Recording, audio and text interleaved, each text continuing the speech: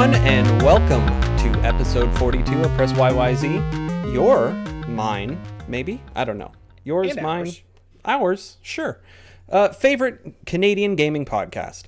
You can watch the show live on twitch.tv/PressYYZ every Wednesday at 8 p.m. Eastern Time, or listen to it on your own time on podcast services like iTunes, Google Podcasts, Pocket Casts, Spotify, all that fun stuff. We appreciate however you choose to support the show, including subscribing to us on Twitch using that free sub that comes with Amazon Prime. But if you don't have any money to toss our way, not a big deal. We'll be here. At least I will be. I can tell you Nathan won't. But Alex Ballant will be. Guys, my dreams have officially been powered. Hell yeah. Whew. Behind the ones and twos, we got Alexander Kozina. Hey, I'm looking awfully blue today. I don't know what is going on with my camera's white balance. I'll be able to fix it in due time. And rounding us out tonight, we've got Mr. Mitch George. How are you? Next gen is here, baby! Let's go! Not for any of you guys. Let's go! Yeah. I have some next gen. I got some next gen. Yeah, me too. We'll get there in just a sec, but I need to mention that today in Canada, it is Remembrance Day. So a special shout out and thank you to all of our veterans and the like for their sacrifice and whatnot today. Today is for them. We love you all. Very much so. Lest we forget. Yes. This is a weird Remembrance Day to celebrate. Yeah, I mean, let's just say it's been a week. That's for sure. A roller coaster of emotions. Year. Are you kidding me? Yeah. Fun fact, today is also Skyrim's 9th birthday. Happy birthday, Skyrim. I can't wait to Happy play birthday. on the, 12th console that you've been released on? I should Alex- probably play that game at some point. Alex, I need you to put in the 360 version of Skyrim into the Series X and see what happens. That's the way Todd intended it, actually. Absolutely, yeah. And then other thing I have to mention here is, I believe, Cozy, you made a Apex Legend club for us? Yes, that is correct. I did. I made a club in Apex Legends that we can all join. The name of the club is simply Press YYZ. You will have to be accepted in once you ask to be part of it, but make no mistake, I'll be logging into Apex Legends on a pretty consistent basis, so I'll be sure to let you in as soon as possible. Please do so. As we previously have been discussing on and off air, I am continuing to play Apex Legends on a pretty consistent basis. I know you, Mitch, want to do some sessions in the future in which I'll be kind of teaching you the ropes of how to play this delightful Battle Royale game. So if any of you want to join in on that. This kind of came up out of watching Cozy's Extra Life stream. I think you had 2 time slots where you were playing Apex, and I was just watching you play I don't know what's happening. You're flying through and like sliding through stuff and picking up all these items and all these things, and I don't know how it works.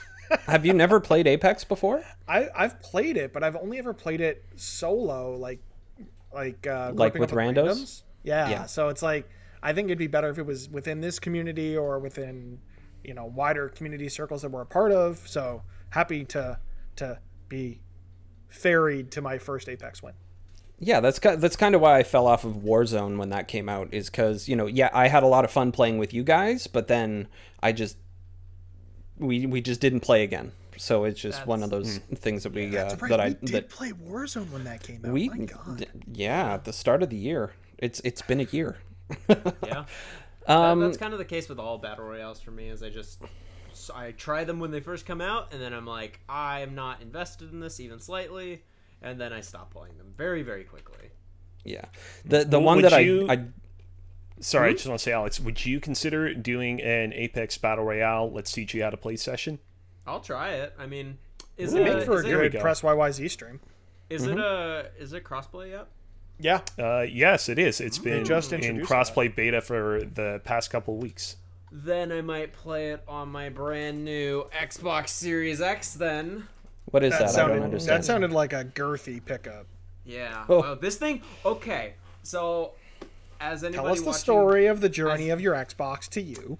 because I have a very interesting story with this. But for those who are listening at home, I am holding my Xbox Series X, and so from the beginning, when it came to this, back in September when the pre-orders went live, I was trying very hard because Xbox, unlike PlayStation, actually told people when the pre-orders were going to go live, and so people could prepare for it. And because of that, pre-orders were really hard to secure because every website went down almost immediately. Except for I managed to find one on Amazon. Perfect, great. I secured that instantly, and I was like, all right, got my Xbox ready to go. Then this week, Amazon, Jeff Bezos himself, was like, oh, you know how this was supposed to come out on November 10th? Yeah, actually, you're going to get it either on the 13th or the 17th. We don't know which one, though, because it gave me 2 dates on Amazon. So I started to panic because I'm like, I want to get this as soon as possible. And so on November 10th, when the Xbox Series X was released, Best Buy got a whole new slew of inventory. And I thought, it says that that's going to come on the 12th when the PlayStation 5 comes out. Okay, that's at least 1 day sooner than Amazon is saying. I'm going to buy it and then just return the one Amazon sent me. Then Amazon that very day, literal hours later, was like, oh, just kidding, it's actually going to arrive tomorrow. So I have 2 Xbox Series X's. One hasn't arrived yet, but the moral of the story is don't listen to Mitch when he suggests doing something stupid on launch day of the system. remember when I said I was going to buy a 3rd one as well? You almost put in an order. Was it on Amazon? No, that's right. It was Amazon put up another set of stock that also said it was going to be delivered on the 12th. Yeah, before my thing got updated, saying that it was going to arrive today, the 11th. Amazon posted their new allotment of Series X's that they had, and it was saying, order it now and it arrives by tomorrow. And I was like, what the fuck? Why is the one that I pre-ordered months ago saying that it's going to come later than the one that are up for sale right now? I was really angry yesterday. So I was in the exact same situation where I pre-ordered a piece of next-gen tech that should have been released the day that the Xbox Series X and Series S did release. And then I go to Amazon, and they have that same item in stock for next day delivery. So I'm like, do I place an order? Do I not place an order? So I placed the order and immediately got the shipping notice from the first one that would be here at the same time. So I canceled the Amazon one. And we're all running next gen now, baby. Look at that. Yeah. That shock right. blue. Look at this robot white. The matte. I got the black one that comes. I feel very left out right now. Well, listen. I went to Shoppers yesterday and picked one up, and I was nearly the inspiration for Alex running out to Shoppers to buy an Xbox, but they won't let you do that. You actually have to pre-order it. Yeah. So you were really playing with my emotions yesterday. I was. Hey, listen, I ripped the Band-Aid off real quick. Yeah, I appreciate that because I almost left to go to Shoppers to see if I could buy a Series X there, just because I wanted one so badly. Oh, Mitch, look at that. That looks so. This is my first time seeing the Series controller in person, and I gotta say, it feels wonderful. I love that the texture on the back. The matte finish is fantastic. Like that does not come across in photos, and I don't think it'll come across here. But if I get in real close, you might. Texture on this controller is, oh man, I really I like the D-pad. It's very clicky. D-pad. Yeah. Okay, very nice. Actually, I have one question. The grip on the triggers too. Up on the D-pad versus say down or any other direction on the D-pad. What does that feel like for you? Because mine feels a little different. More or less the same for me. Yeah, feels like it doesn't. I cannot. So. There's a story behind this too. It doesn't have enough. It doesn't have as much play pressing up for me. Yeah. So I had another Xbox One controller that I borrowed from a coworker that I was using to play PC games, and he asked for it back on Monday, and AC Valhalla released on Tuesday. So I've been sitting here saying, do I try it with the DualShock and then switch to the Xbox controller? But I'm glad I waited because I'm going to play through AC Valhalla with this thing, and it is a thing of beauty. Like Carmen, can you hear me? Come see this controller. It's very cute. Before we transition off of the Series X. By the way, I just want to mention that I was able to. All of you know this, but I was able to secure my Xbox One pre-order via Walmart, thanks to some very, very, very quick Control F5ing on my part. So that's coming, but it's coming like from a week from now. So great. Very nice. Yeah, No, it's not nearly as interesting of a story as any of yours, but I had to insert a story in there. It's exciting that you get to be within the release window for this new console. I hope Walmart doesn't let you down, as they appear to be letting down numerous. So for those unaware, we record this on Wednesdays at 8 p.m. at twitch.tv/PressYYZ. So we are in that sweet spot where we are between two console launches, and at least in Canada, sorry, I'm struggling getting batteries open. Oh, there it is. At least in Canada, the only retailers that seem to have their shit together are Best Buy and EB Games, which is the GameStop brand in Canada. And Best Buy is still up in the air, but at least we have shipping. That is true. We have things in motion, whereas Walmart and Amazon have both had to send out notices saying, hey, we might not have enough consoles to fulfill pre-orders, so you might not get it for a while. Yeah. And that sucks for anyone who was expecting it from Amazon or Walmart. Yeah. Before we go completely off of next gen, I do want to just have a quick couple of thoughts about the Series X. Though I haven't really played, I don't have too much playtime on it specifically. For one, the packaging for it. I'm sure all of you have watched the various numbers of unboxing videos, especially from like friends of the show like MC Fixer or Steve Saylor. Both of them have very wonderful videos about them unboxing their Series X's. But one of the things that those videos really do not showcase is how fucking weighty this thing is. Like, this thing is hefty as hell. Like, I feel like I could genuinely, like, work out with this thing. Like, it is very heavy, and I am concerned to put this on the shelf that I have specifically installed for my next-gen consoles because it is I told you were going to have an issue. Heavy. I did not think that it would be like that, but oh my goodness, this thing is very heavy, and I can only imagine what it'll be like with the PS5. I will let the record show as well. We saw how beautifully Microsoft did the Xbox One and Xbox Series X and Xbox Series S. I still can't remember what they call the damn consoles. Even the presentation for the controllers in box is very nice. It's got Xbox embossed on the Xbox controllers have been the Xbox controllers have been really good. Even throughout the whole previous generation, it's all been really good. 14 days of Game Pass Ultimate. That's nice. Yeah, like I have the Elite controller and I have a Design Lab controller, and both of those came in wonderful. Like, Microsoft does not get enough credit for the amount of effort that they put into their merchandise that they have for Xbox. Yeah. I own a various number of Xbox clothing, and it is really high quality clothing. Yeah. Like, I just feel like Microsoft does not get enough credit for the amount of effort that they put into it. And, just good job, Microsoft. Do you guys still have your console boxes and whatnots from the previous generation? Yes, I still have my PlayStation 4 and Switch box. I try to keep them as long as possible. Yeah, I have my PS4 box and my Switch box. My launch PS4, I sold that to a coworker so I financed my PS4 Pro by selling my launch PS4 with some games I was never going to play, like older NHL and MLB, whatever, as well as leveraging the PC Optimum program here in Canada. So they have events once in a while where you can redeem points, and when you redeem them, they're worth more than the base value. So I think I redeemed like $200 in points to get $300 off the box, which was great. And I'm hoping that maybe down the line that same scenario might happen with an Xbox, might not, or Switch Pro or whatever happens. But that was a good, efficient use of those points. Yes. I cannot wait to talk more about the Series X as I get a little bit of playtime with it this weekend.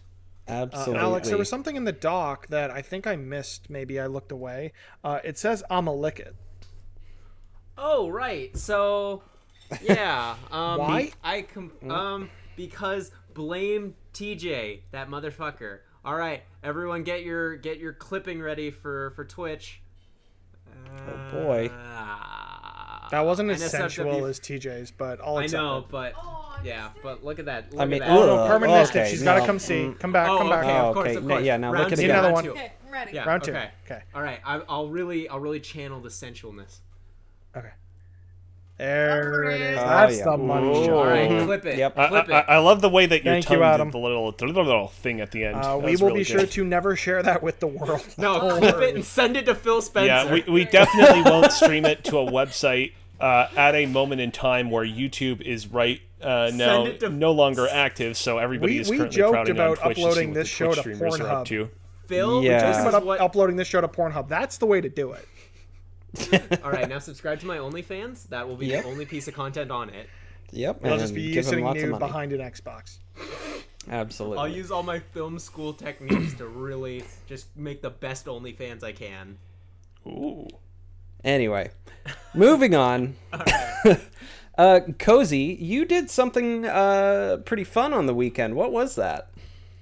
Yes, that's right. I took part in Extra Life 2019, and yeah, I just streamed up a freaking storm. For 12 hours and 17 minutes, I streamed all sorts of games, Apex Legends, surprise, surprise, Super Mario Bros. 35, and some, pretty cool live-action excursions, including building a Pokemon Mega Construct set, and also making some homemade pizza from my kitchen live. People who have been listening to the show for a while now will know that I have been determined to do a cooking stream in some capacity for a little while, and basically Extra Life was sort of like the perfect excuse for me to do it. And it's definitely something I'm going to do again because I had a lot of fun with it. And, I think that there are things that went really, really well with it. There are also some things that, looking back on it, I think could have definitely been improved. For example, right now, you can see on stream, I have a bird's eye view of my countertop. I knew that the quality of the webcam filming my countertop was not going to be of the greatest, but it definitely was a little bit less than satisfactory. So that's definitely something that I'm going to improve for next time.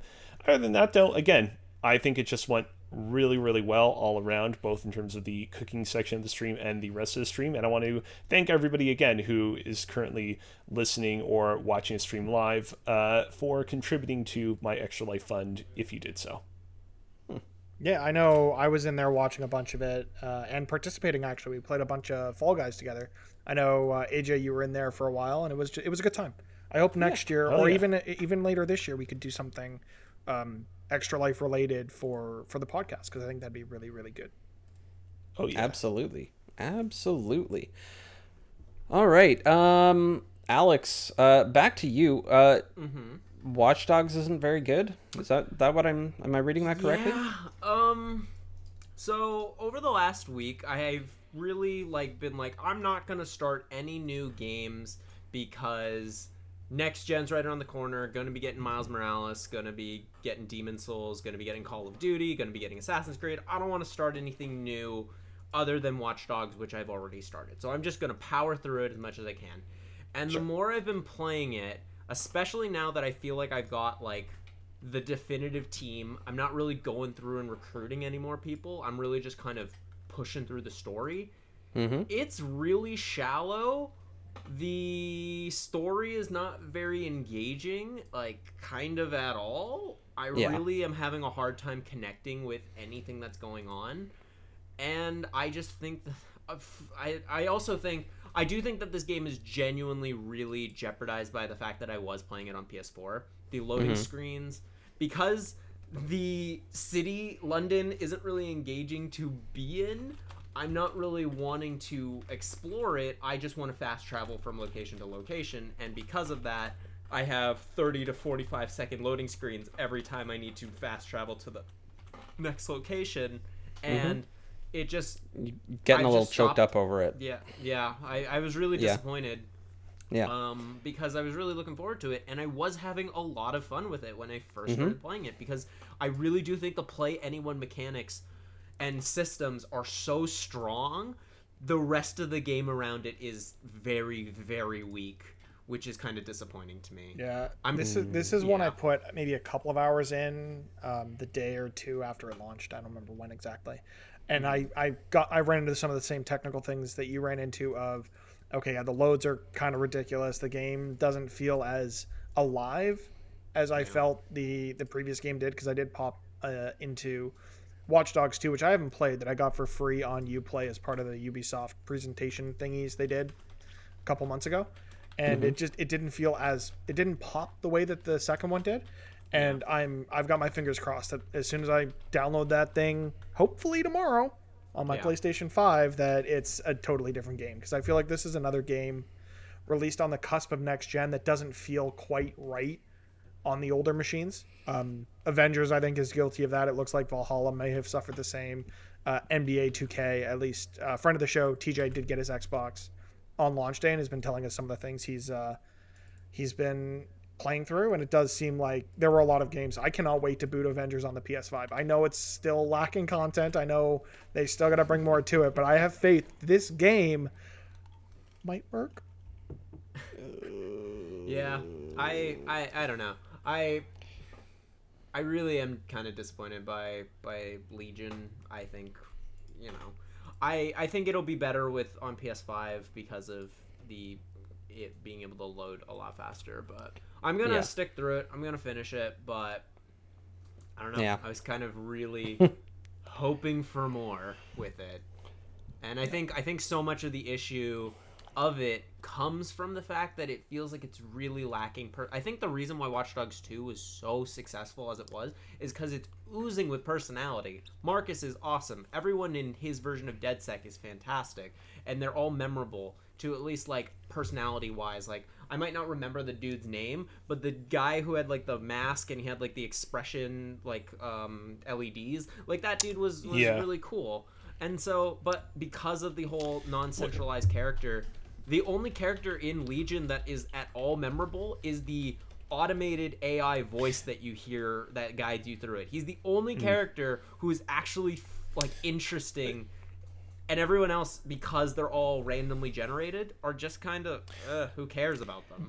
That makes me wonder, like, do you think that part of the reason why they took this approach with Watch Dogs Legion was specifically because people complained about some of the characters in the previous few games? Because the character that you just brought up, Alex, with the, crazy LED glasses, I specifically remember people complaining about him being a little bit too much. And now I wonder if it is like, oh man, we went a little bit too hard in the opposite direction to compensate. Yeah, I don't know. I know Watch Dogs has never really been a franchise that has memorable characters.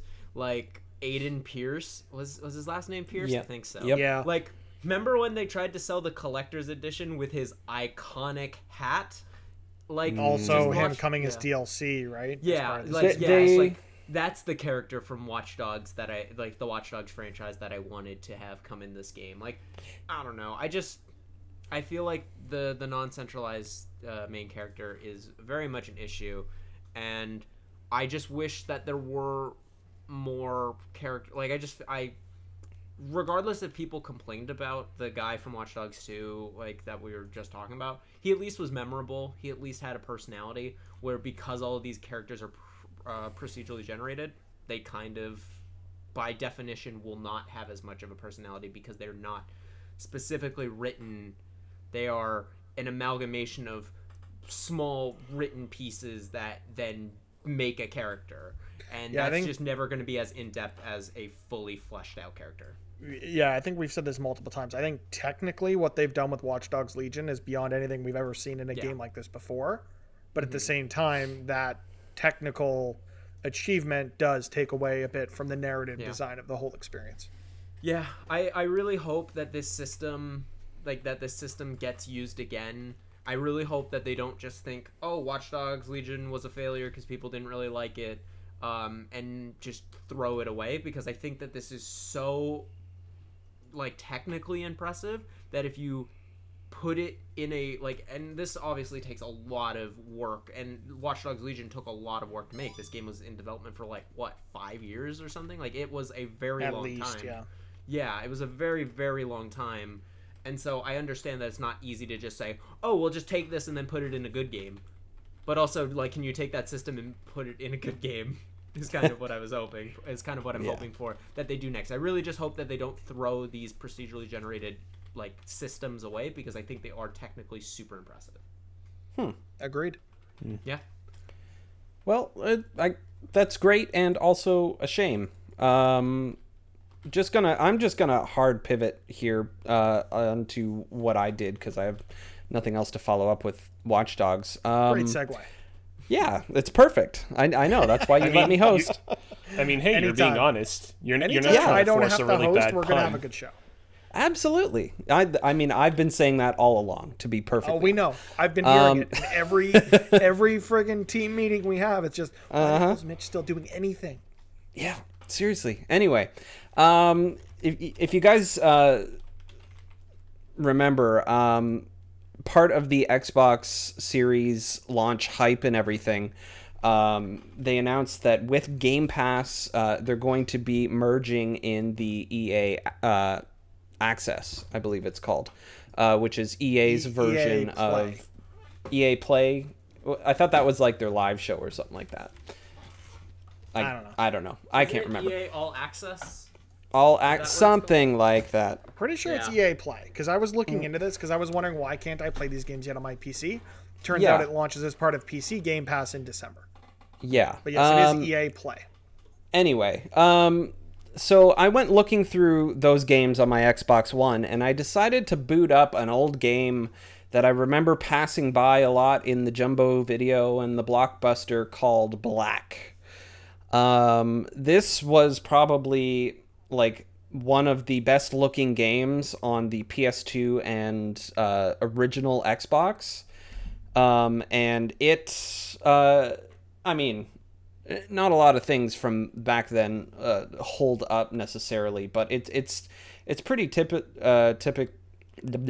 It's pretty much your typical first person shooter military like game. It seems I've only played the first level, and I had so much fun. I got inspired to create this nice fast forward graphic all in Adobe Premiere all by myself as I learned how to do that, and skip a good 20 minutes of cutscene that was really not that interesting. But gameplay wise, I found it really weird. You can't games back then, I guess you couldn't change the stick sensitivity.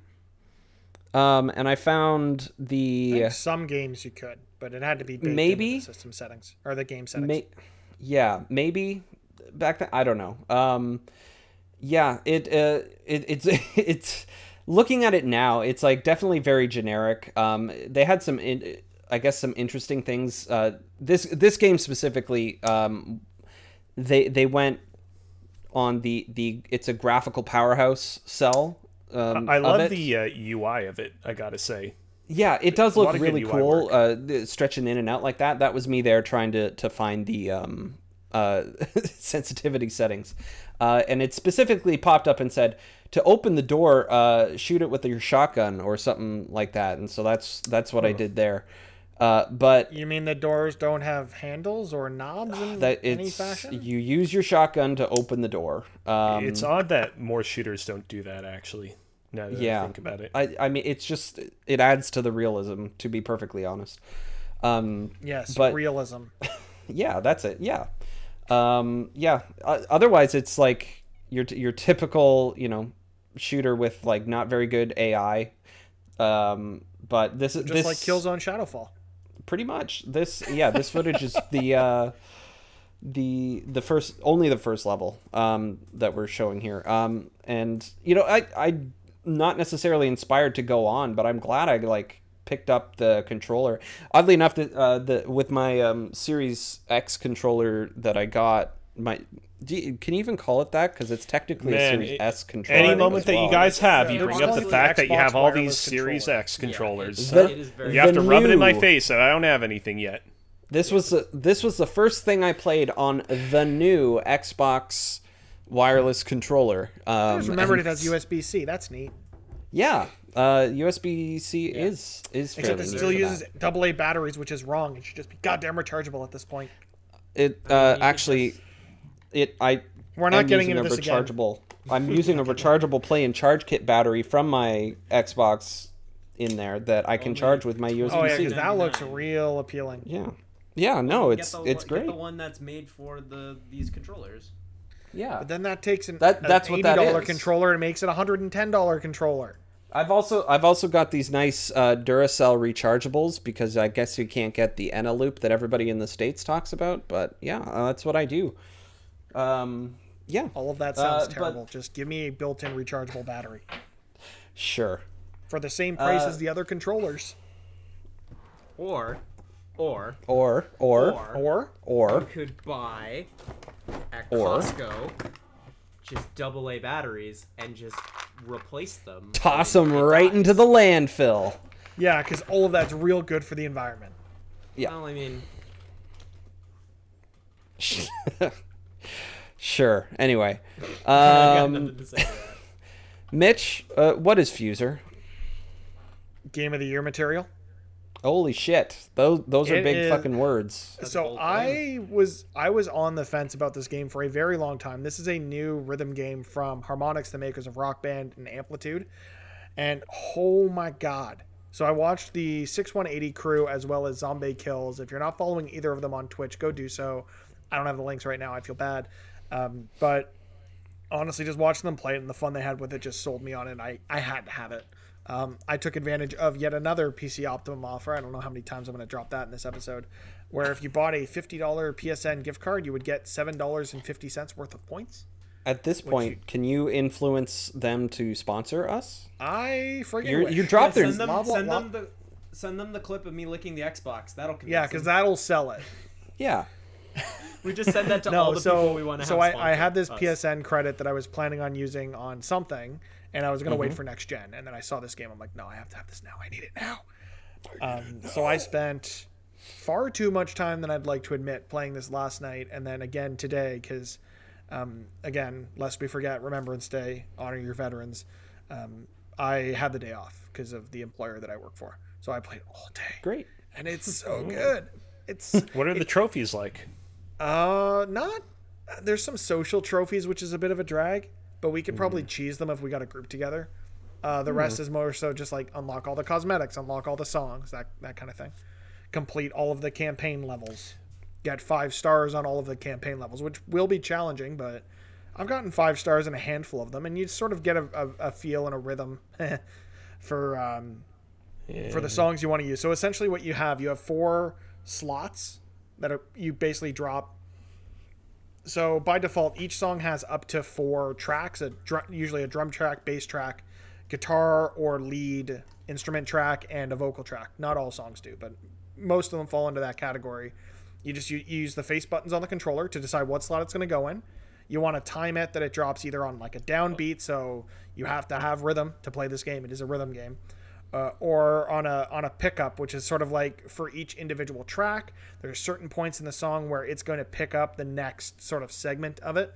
So like for All Star, for example, there's a pickup where it gets into the whistling part of the vocals. So that kind of idea, right? And now everyone's is there a part in the middle of All Star where the people come out on stage and say, fuck this COVID shit? No, but they should. And also this game is not a very good example because no one's wearing face masks. But either way, it's so much fun. I even jumped into like some quick play. There's a cooperative freestyle mode where you like cycle through 4 players and you pick up where the last player ended off, and you have to like bring your crate of tracks in and mix it with the ones they had already put down. And it's so creative for someone who loves rhythm games the way I do. This game it scratches every itch I've ever wanted a rhythm game to scratch. I am disappointed that it's a full price title. I feel like this would have been a great game to release sort of at a lesser... I can see the effort they put into it. The game is absolutely worth full price, but at the same time with the following a more... I don't want to say antiquated, but a more aged model in terms of the DLC of charging per track. It may have benefited them to lower the barrier to entry and have that recurring model of DLC be the way that they keep people in. Or you launch it as a game as a service where you have a library available to you for, let's say, a monthly fee. Which would have been good, similar to what like Spotify Spotify tried to whatnot. do. But I'm in love with this game, and it is absolutely one of my games of this year. Are Baby Metal songs available? Not yet. What? DLC is coming, but maybe not for Baby Metal specifically. But Killing in the Name is in there, which I love that song. And that's all you need, because you drop any of those tracks into any song and it ramps it up to 11. Hell yeah. It's been a real long time since I played a Harmonix title. I'm not opposed to trying this out at some point, but I think I'll have to save this for the Christmas vacation period. It also has Old Town Road and Party Rock Anthem. And who doesn't love Old Town Road and Party Rock? Those are all great songs. I want to be very clear. I'm not trying to be dismissive of this or anything. No, like you've got Fatboy Slim in there. You've got Don't Fear the Reaper. You've got Post Malone, Lizzo. Like, it spans everything. And I shelled out for the VIP edition that came with 25 DLC tracks.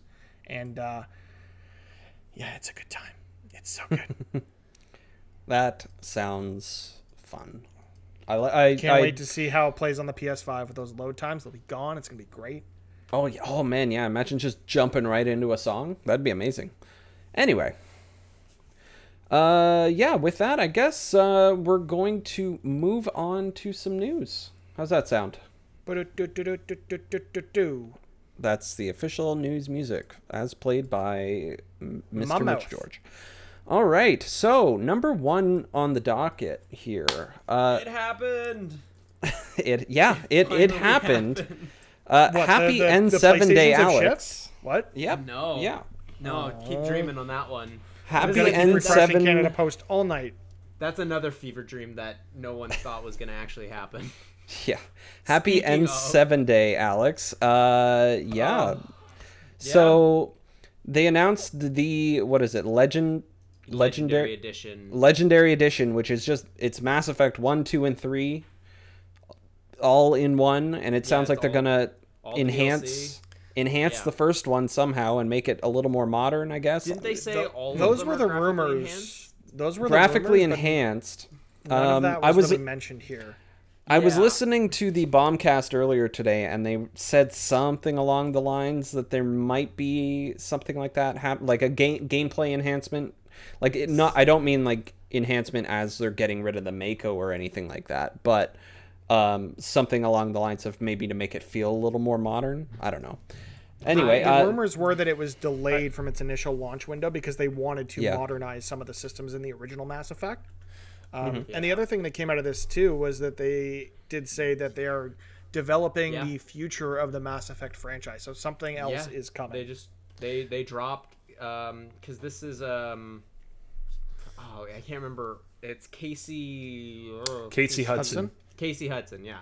He posted a blog post on the BioWare.com or the BioWare blog. blog.bioware.com. Yes, and announcing this is EA and BioWare and everything associated with EA has just a very fucked way of deciding to announce stuff, because this is a really show this I just don't understand why this is just like I feel like announced in a blog post. I mean, I feel like, well, first off, we've known already that they are working on something Mass Effect related that is not like. I'm not even talking about the next game. I'm talking about the Legendary Edition. Why didn't you want to know why you didn't see it, Alex? You want to know why you didn't see it? So they said spring 2021. If this game was going to be ready for spring 2021, they would have shown it off. So guess what? Yeah. It's getting delayed. Yeah. 100%. This will not see the light of day until at least I bet September November next year. September at the earliest is what I would say. Yeah, it's kind of baffling.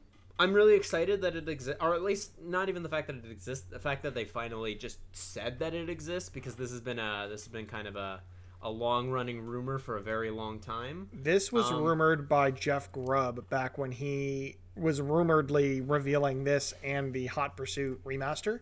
So as soon as the first was announced, it was only a matter of time before this domino fell as well. Yeah. I'm very, very excited to get to replay these games. It's been a couple of years since I am too. Played any of I will play these for the first time when this game drops. Wow. Wonderful. So I cannot wait. As previously mentioned, I have not played Mass Effect 1 before, so I'm very intrigued to try that one out.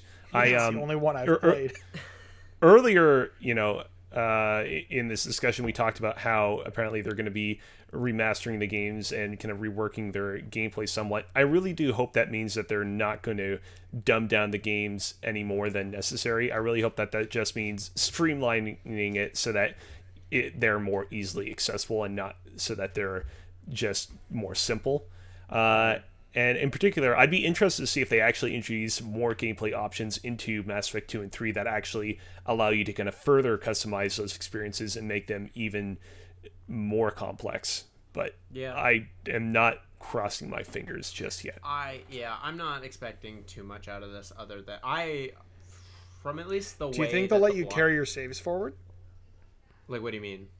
Like, let's say you played the originals on the Xbox. You've only played, like, let's say the first one. Will they bring that forward to populate that novel, that animated novel thing that was in the original trilogy?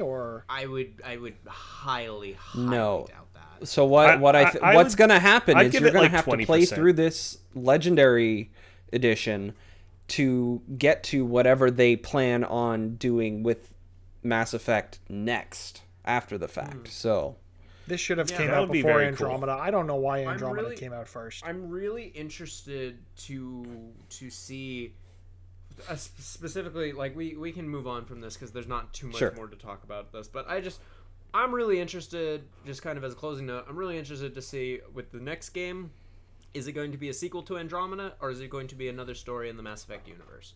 I really hope I really hope it's the latter. I really don't want to see a sequel to Andromeda. I feel like I really like the Milky Way Mass Effect universe, and I hope that they continue to tell that because there's so many interesting stories that you could tell before the Reaper War that could be really great games. I remember back when the original trilogy was wrapping up, a lot of people were talking about how, oh man, it'd be really cool if you could go back to the beginning of the human civilization, meeting up with all the other first contact, meeting up with all the other races in the galaxy.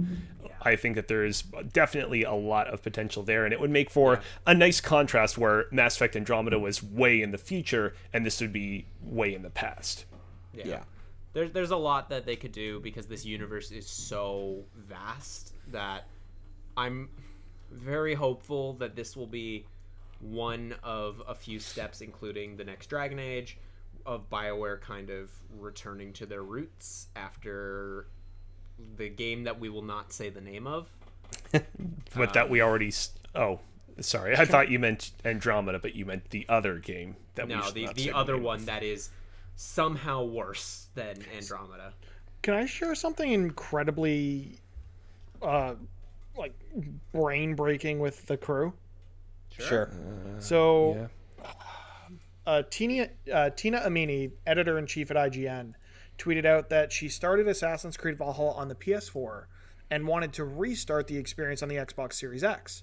However, Ubisoft released their, Ubisoft Connect or whatever the future of the Ubisoft Club thing is, where things just move around. And so she booted up the game for the first time on her shiny new box, and it picked up right where it left off because we live in the goddamn future. That's kind of incredible. That's brain-breaking. Cross-platform, cross-save just works. Yeah. No one has any excuses to not make this work now. Ubisoft, for all of their faults, they do really cool things like this sometimes. Sorry for interrupting. Please continue, EJ. Yeah. Well, we can move on from Mass Effect. Yeah, let's move on to number 2 on our list. Take-Two to buy British video game developer Codemasters for $973 million. Where's Nathan when we need him? Yeah, he likes money. This is very much a news story that was put on back when Nathan was still going to be on this episode, unfortunately. Yeah, I know. Yeah.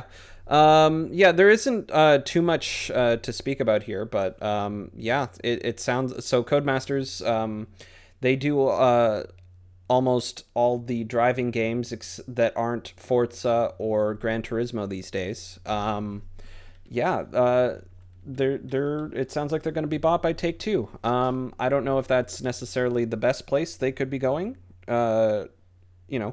We've heard lots from over the years even about Take-Two's management in regards to crunch and whatnot with, you know, the Rockstar stuff, and heck, even coming out of like, you know, the fact that they haven't broken ties with Randy Pitchford over at Gearbox yet. It says a lot. It says it, you know, they like money, and they clearly have money. You know, that's fine. I mean, they're allowed. For those not familiar, Codemasters is the studio behind the franchises like Dirt and F1. Yes. So with Dirt 5 just releasing now on, like, I don't know what you want to call it, launch window, launch day. I don't know. This generation's weird, man. But I know Nathan played it on the PS4 and he really enjoyed it, and I cannot wait to hear what he says about the PS5 game. Hopefully this change to Codemasters doesn't impact the quality and polish of the games that they do release, and also doesn't force them into some of the rabbit holes we've seen other Take-Two studios fall. Yeah.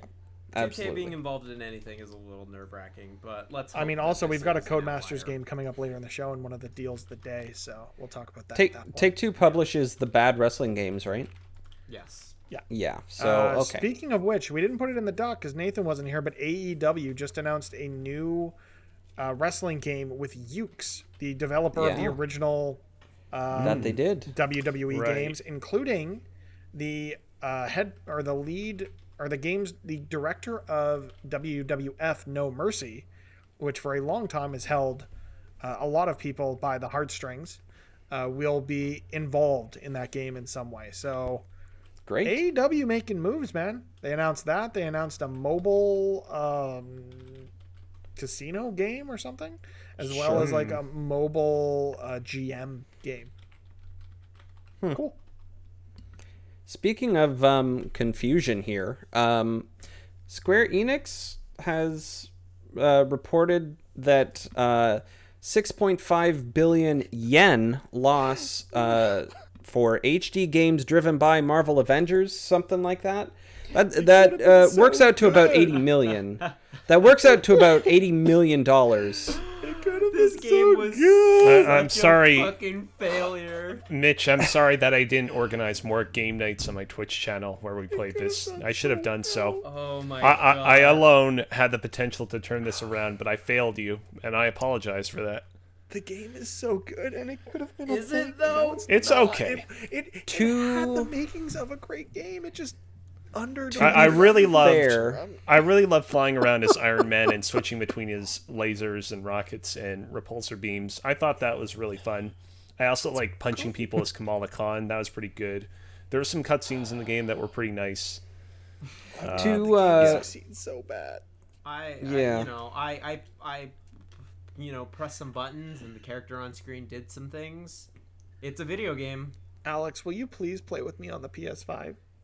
I will install it on the PS5 when there's something to play. I hear it loads even better on the Xbox. Mitch, only by a couple of seconds. Honestly, when we're getting these side-by-side comparisons of how things load on the Xbox versus the PS5, everything's really fast. So the difference between a minute and 6 seconds and a minute and 7 seconds, not the end of the world. Everything is going to be awesome. Spider-Man. Listen, you may not be able to go make a sandwich anymore, but those few seconds are enough to go grab a Werther's Original out of your candy dish if you need it. It's enough to throw a ping pong ball on the top of your Series X. I wish I had a ping pong ball because I really want to try that. Just don't vape near it, please. We'll get there. Listen, Mitch, next time that the next big update for Marvel's Avengers comes out, I will gladly play it with you on stream. We will have a great time. We need to be like, when these new updates are dropping, the problem is they're dropping these updates. They're only playable if you're like max character level or max power level. Well, what about the new characters though? The new character stuff will be enough to jump out of, yes. I was going to say, let's do that. When a new character drops, we'll both play that. If a new character drops. They will drop. Come on. This game is definitely going to go. Oh my god. To be perfectly fair, Square Enix has historically not necessarily been very understanding their expectations. They're not very good at setting their expectations for their games, whether it be Lara Croft or the Hitman series. That's a good point. They bought Hitman, had who made the new Hitman games? IO. Gave them Hitman back when it didn't perform as well as they expected it to, but like, yeah, so their expectations are probably, and so yeah, 6.5. I understand some of their decisions behind this game, because when things hit the fan and they said, okay, we're gonna have to push everything back, they also introduced a 50% off cosmetics sale on their store, and those prices were reasonable. I went in and bought 2 costumes that before would have cost me like $30 worth of in-game currency, which is stupid, and got them for half of that. It was currency I only earned in-game. I didn't put any money into it, and I was glad that I bought those suits for, I think it was Hulk and Iron Man. Yeah. They ended that. Those were reasonable prices, and they said, here's your last chance to go in and buy more stuff. Just leave. Like, it doesn't make, like, people were happy they reduced those prices and said, well, maybe they should just leave them that way. The community said, just leave them that way. Guess what they didn't do? Fucking leave it that way. Leave them that way. Yeah. Yeah, that's a bit of a bummer. But so when does this game go free to play? Because it's probably gonna happen. Never. Now. This is Square. Does Square have any free to play games other than stuff that it was built for, like Final Fantasy 14 free to play? No, maybe. I don't know. There might be a like Google it. That's play like up to a certain level. That's the only. Maybe. That's the only like sort of online. Yeah, you have that they have that I can think of. They've got like Kingdom Hearts mobile games that were free to play, but they're very much gotcha. And I don't want to see them do something like that here, where you initially charge full price for a game and then make it full of like gotcha stuff, even though it's kind of already there, just not overly egregious. So for a while, and I knew this because I actually did briefly jump into Final Fantasy 14, you've been able to jump into it and just like experience it for like a extended period of time for free. And basically they announced back in June that you're going to be able to level your character up to 60 and play through all story content through Heavensward basically for free as well. Okay. Honestly, we've got a couple people in the Twitch chat tonight. They're like, we'll play. And now I'm very excited that people might actually play this thing on the PS5. See, they say that now. They said then that they're going to play it and snap their disc in half. You know what? I might honestly do that on a stream if they continue to do what they're doing to this game, because that is my biggest disappointment of 20. Huh? You don't have a disc for this game. I can acquire one. Yeah, I'll give you mine. No, I might. Right. I honestly, if there's anyone out here who wants to play with us, I do actually have an extra disc copy of Avengers PS4. So please play with me. Speaking of poor monetization decisions, following player outcry, the Apex Legends Battle Pass is getting even easier to complete.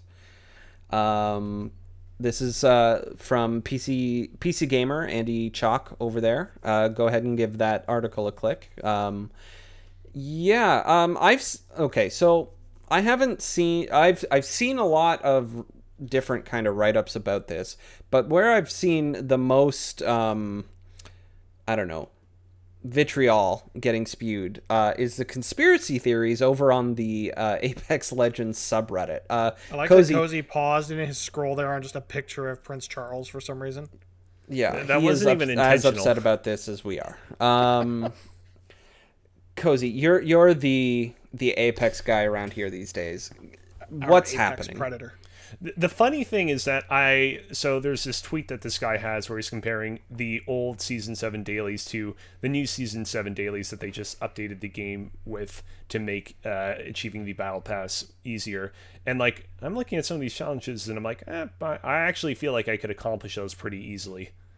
But I understand that for the vast majority of players, these old Season 7 dailies and the previous requirements that were required to level yourself up on the Battle Pass were a little bit too much. And I think that it is good that they quickly swept in and made the changes to make the things much more agreeable. Yeah.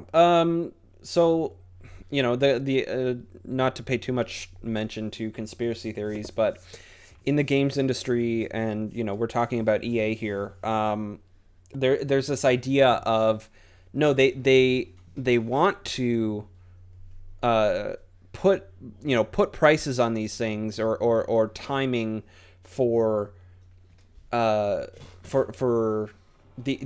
challenges you have to do in the game to such an outrageous level, so that no matter what, as long as they move it back to what, to whatever, they're going to reap in good favor from the player base. And I can see a timeline where that absolutely is the case. I don't think any one developer is out there personally going.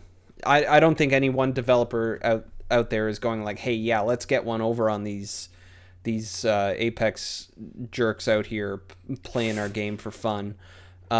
Jesus. Yeah.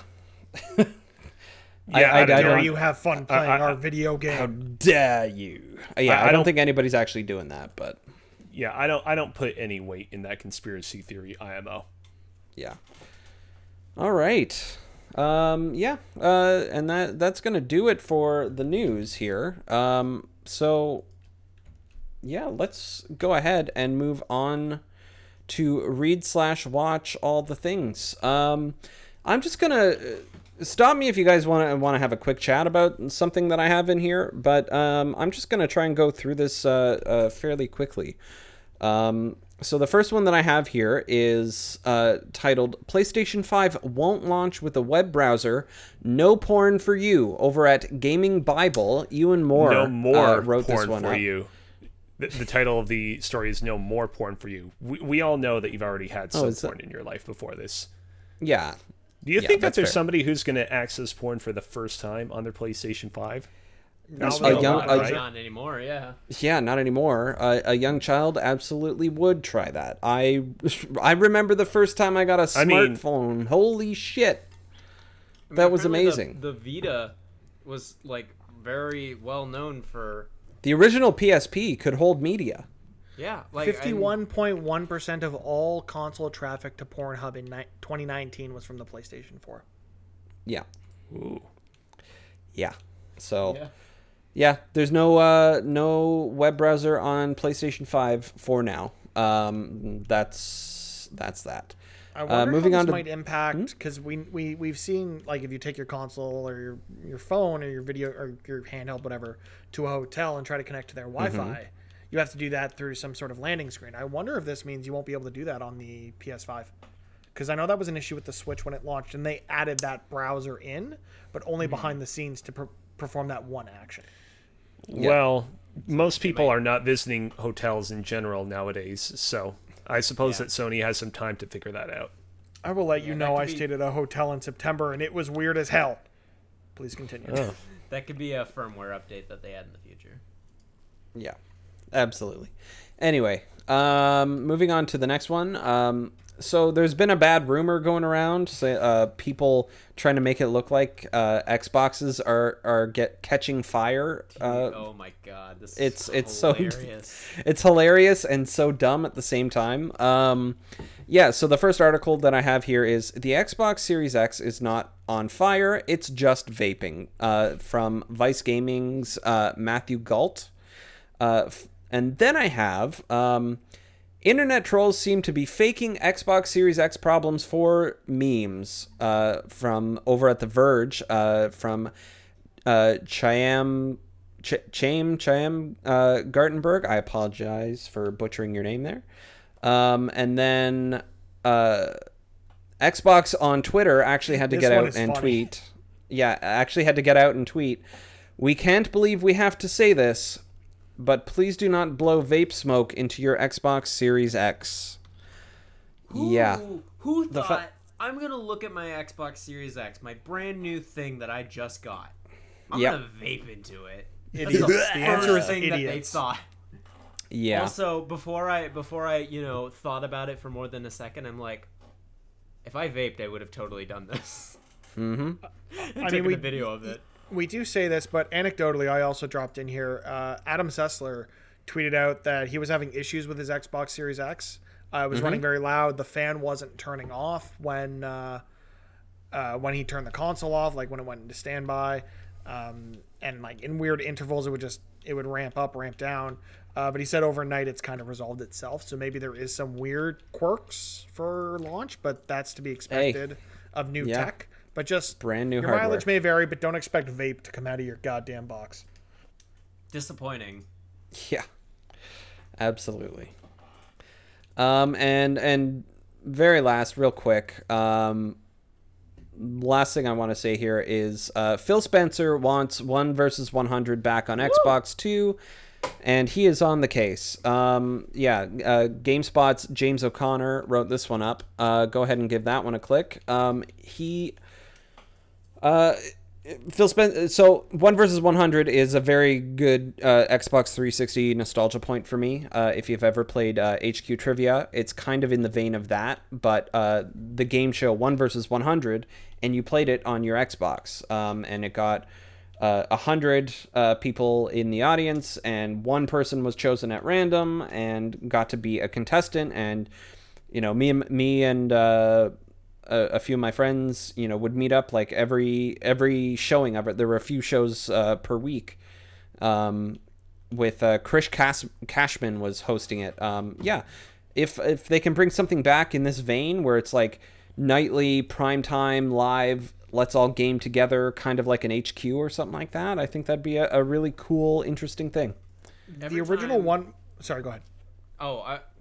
You can go ahead. Mine was more about Phil Spencer versus. Okay, yeah. So the original 1 versus 100 was published by Microsoft, right? Like it was a Microsoft Game Studio title. Yes, I believe so. I think. So based on that, if they were to bring it back, it would also presumably come to PC. Probably. Possibly. All right, I'm good. Go ahead. They're very prevalent about putting everything that they make on PC. I would be down for that. Then I would play every time it went live. Yeah. I want a reason to buy an Xbox, and I still have not seen one. Well, I mean, you have a very good computer. And exactly. Yeah, I'm with Mitch on that, by the way. Yeah. Like, if they put it on PC, that will definitely increase my chances of playing this. And this is a game that, like, I don't have much attachment or fondness or memories attached to. But wait, yeah, Cozy, didn't you buy an Xbox Series X? Well, I'm saying like prior attachment. Okay. I'd be like, you can just play it there. You don't need your PC for that. Yeah. All I will say is that every time Phil Spencer talks about Xbox and the future that they are planning with Xbox, and just even retrospectively looking back at Xbox, he cements more and more that he is the absolute perfect person to be the head of that company, or like the head of that division of Microsoft. Like, he is so perfect for Xbox. And yes, they're still not perfect yet, but he is perfect for them, and he is continuing to put them on a really, really good track. And goddamn, I love that man. Like he's just such a great force for Xbox. I keep picking up this Xbox controller, and I love it. Yeah. I feel like Xbox has really cultivated a really great force of people between like Aaron Greenberg and Stein, the community manager, and Phil Spencer, of course. I'm really excited to see what the future of Xbox is going to start to look like with these people at the forefront. I just want to say, Reclusive Dragon 1 in the chat said it would actually 1 versus 100 would be a good Twitch game. Oh yeah, it feels like it was made for like Twitch audience, and so and it was just it came out at the wrong time, basically. It was a Twitch phenomenon that predated Twitch. Yeah. So hopefully, if they do bring it back, they take those philosophies in mind when they bring it. All right. And with that, let's just move on over to It's Raining Deals. Cozy, you put something in here. What do we got going on? Yes, that's right. PokemonCenter.ca has officially launched. So if you want to get some neat little Pokemon goodies, it's weird because I'm actually right now at www.pokemoncenter.com, but this is where the .ca link redirects you to. In any case, if you've ever wanted .ca as the locale after the .com. It knows you're in Canada. It's just doing things. Yeah. If you want some high quality Pokemon merch, this is the place to go. They actually have a little promotion thing right now where you can get a special delivery Pikachu Pokemon trading card for eligible purchases that are Cozy, over $20. Everything in the store is really expensive. I put 2 shirts in my cart and it was going to be $80 with shipping. Convince me that I need to press continue on that. I mean, inevitably, you're going to catch your next shiny on stream, but you know what would make catching your next shiny on stream even better is if you were wearing a Pokemon shirt when you did that, Mitch. Crap, he's got a point, guys. I did actually catch a shiny Quagsire yesterday. I was just playing in meeting, not after work. I was playing. Anyways, I know. Anyways, I just wanted to give that a shout out because I've actually, I know, I do agree, by the way, Mitch, that this stuff is expensive, but I've been very, very pleased with some of the stuff I've gotten from Pokemon stores in the Christmas past. sweater, oh my god! Like the Christmas merch they come out with. Are you kidding me? They got onesies, which I want. I want to get me and Carmen matching onesies, but it's really expensive. They should make, the inflatable dinosaurs. They should make like a Feraligatr one of those. They have a 2-foot tall Mareep plush that is $250. Hell yeah! Wow. All right. You guys done talking about Pokemon? Yep. We're talking about video game merch. You like that, Alex? I do like that quite a bit. All right. And Mitch, you put something else in here. I don't know if it's actually a good deal. Yeah, the Codemaster quote unquote masterpiece. Fast and Furious Crossroads is on sale for like 66% off. It's like $20. Was this the reason why 2K bought?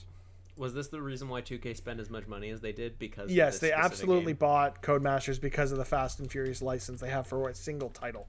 That's what I thought. But if you wanted to have a funny time playing a not so great licensed game, Fast and Furious Crossroads has got you. I was seriously convinced that Vin Diesel is going to delay this game so that they can improve on it and make it better, but I guess not. No, instead he is working on Bloodshot 2. Because the first one did so well. And his next album.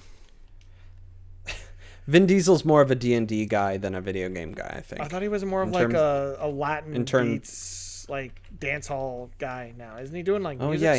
He put that music. Yeah. Well, everybody gets into music at some point. You reach a certain level of fame. I mean, I do own a bass guitar or two. Yeah. So. I've got an electric guitar and an acoustic guitar, and I don't play them. So.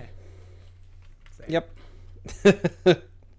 All right. And with that, I think that's going to do it. Let's. All right. Good night, everyone. Yeah. See you later. Bye. No. Yeah, I know. Sorry. I just want to play more Fuser. Tough shit. Let's move on to the topic of the show. How about that? How about we do that instead? Oh yeah. All right. If we must. I need more things to do while I'm refreshing Canada Post anyway. That's true.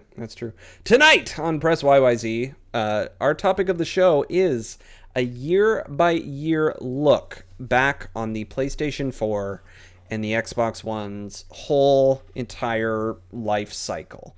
So from, I'm guessing, like their proper reveal and announcement until yesterday? Yeah, basically until pretty much yesterday and tomorrow?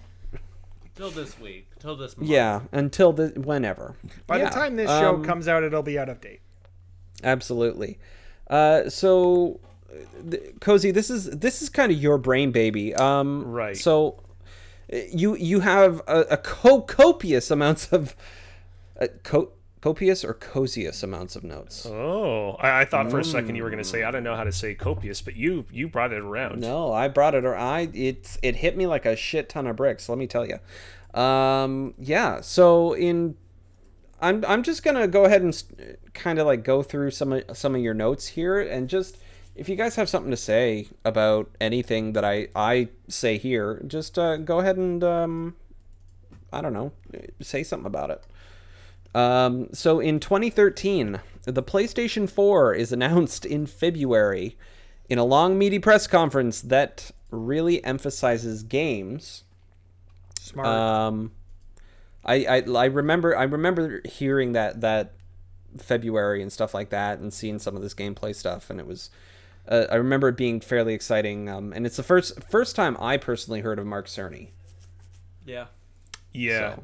In a major capacity, at least. You know, yeah. I went back and I watched a bit of this press conference in preparation for today's episode, and it's really interesting because everybody remembers this press conference very fondly because it was the moment where Sony stepped out of the shadows and very definitively placed its flagpole down and was like, we are a company that is all about gamers. We're not interested in gimmicks or giant enemy crabs or being an all-inclusive entertainment console. We are here to deliver great games.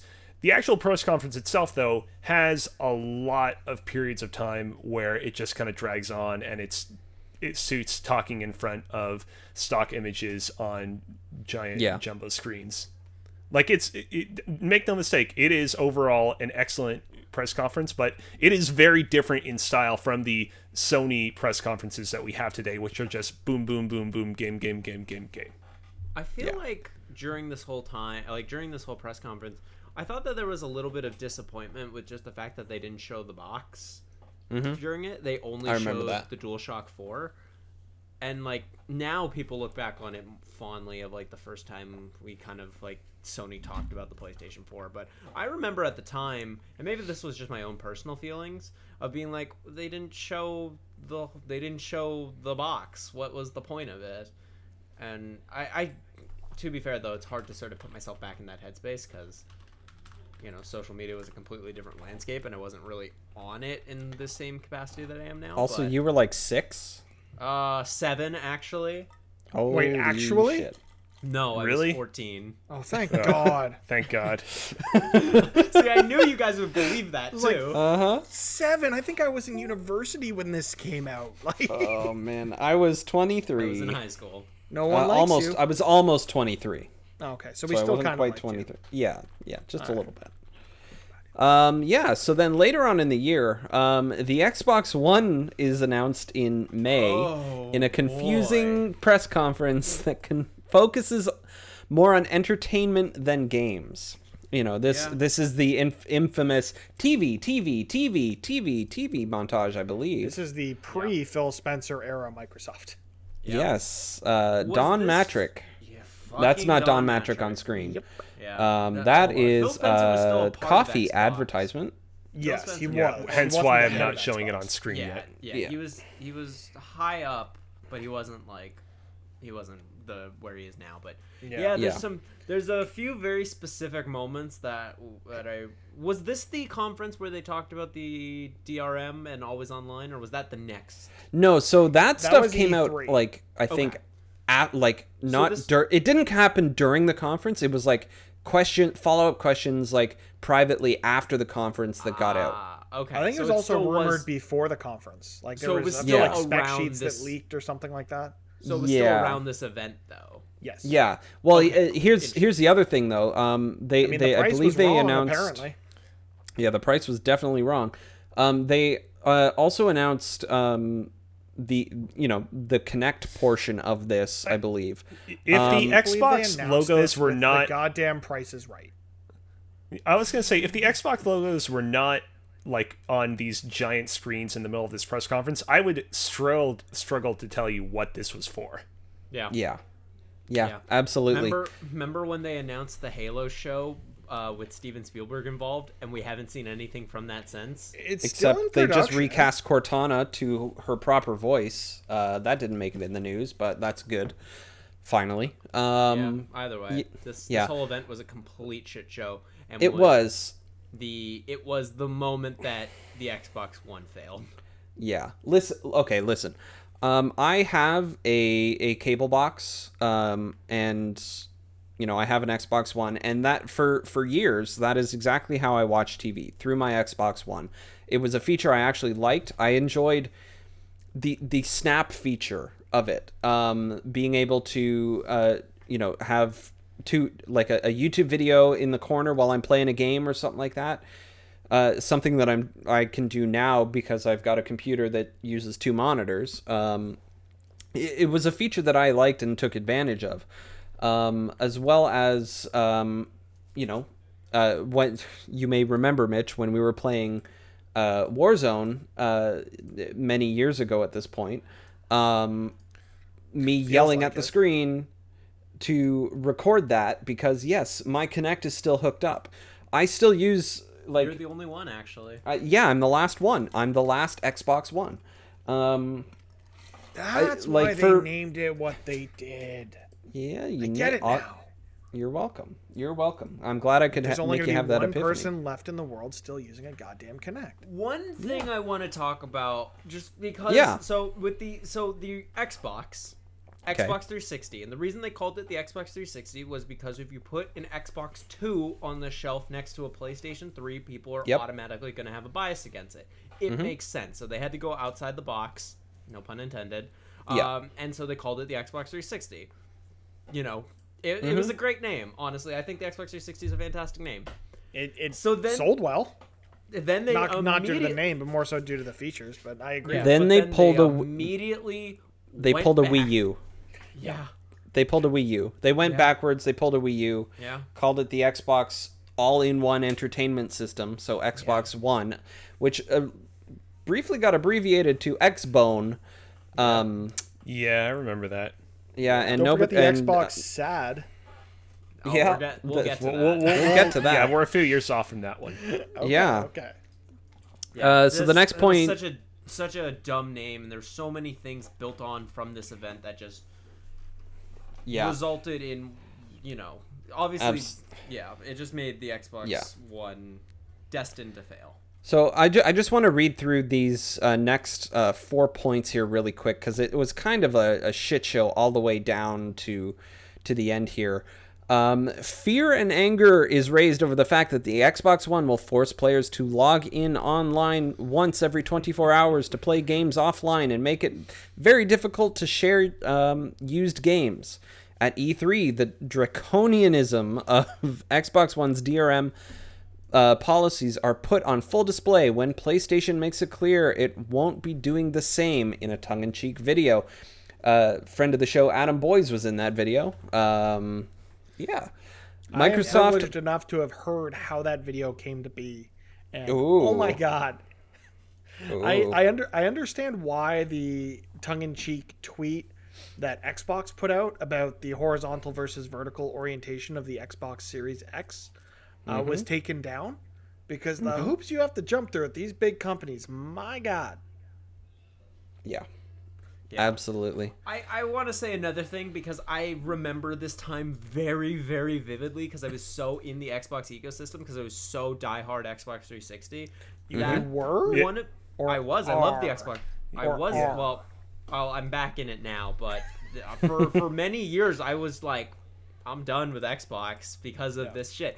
One of the fucking biggest things that came out of I can't remember if it was the first showcase or if it was E3, was when people were asking Don Matrick, that fucking, never mind, that guy, that dude, that dude man that has since sunk like 3 companies.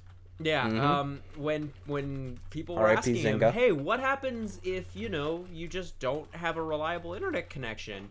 And his response to that was, well, if you or you want to be able to buy used games. And his response to that was, if you want to be able to buy used games or you don't have an internet connection, we have a product for you. It's called the Xbox 360. That was bad. That level of fucking hubris.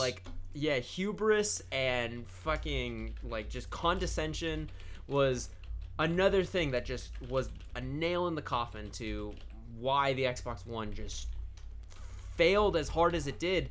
And holy fuck, there's just so many moments, specifically from the first year of the building up to the release of the Xbox One, that really stand out, that were the nails in the coffin that led to Microsoft having to play catch up from the very beginning.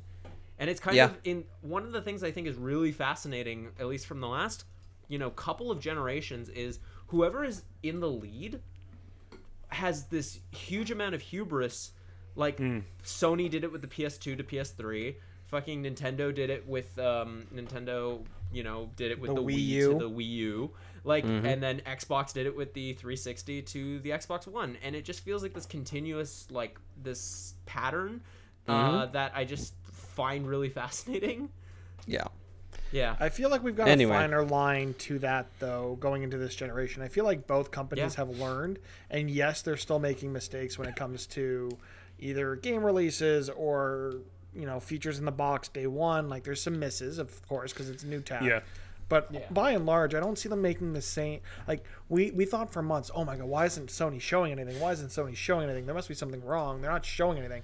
They didn't have to. They'd already sold out the boxes, and now we're seeing I think that they're great, and there are great games available for both systems. So just enjoy where you play. There's no need for console war bullshit. I think with this, especially because all three system manufacturers are doing completely different things, they're hardly really competing with each other anymore in like a traditional sense. I think that has a lot to do with perhaps why they're that was the only way Xbox is going to save themselves this time around is to like look for what isn't being done.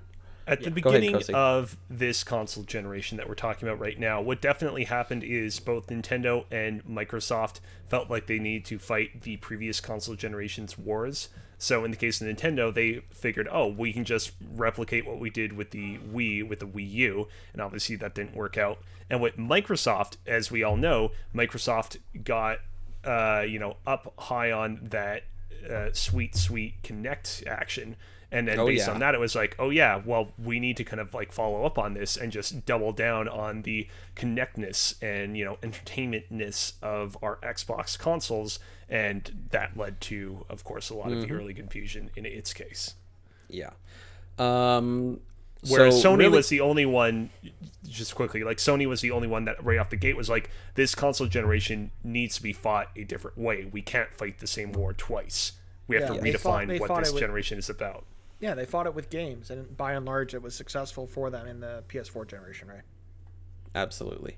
So then, I remember when this happened specifically, Microsoft pulls a 180 in June and reverses its always online and game sharing policies. I remember because this was the year that I went to the E3 that one time and went to like the EA press conference and everything, and I left that feeling inspired to pre-order a PS4, but not an Xbox One until they sorted their shit out. And then Patrick Klepek, who was at Giant Bomb at the time, now over at Vice Gaming, he was the one who actually broke the news almost a day before it was set to be announced. Ooh.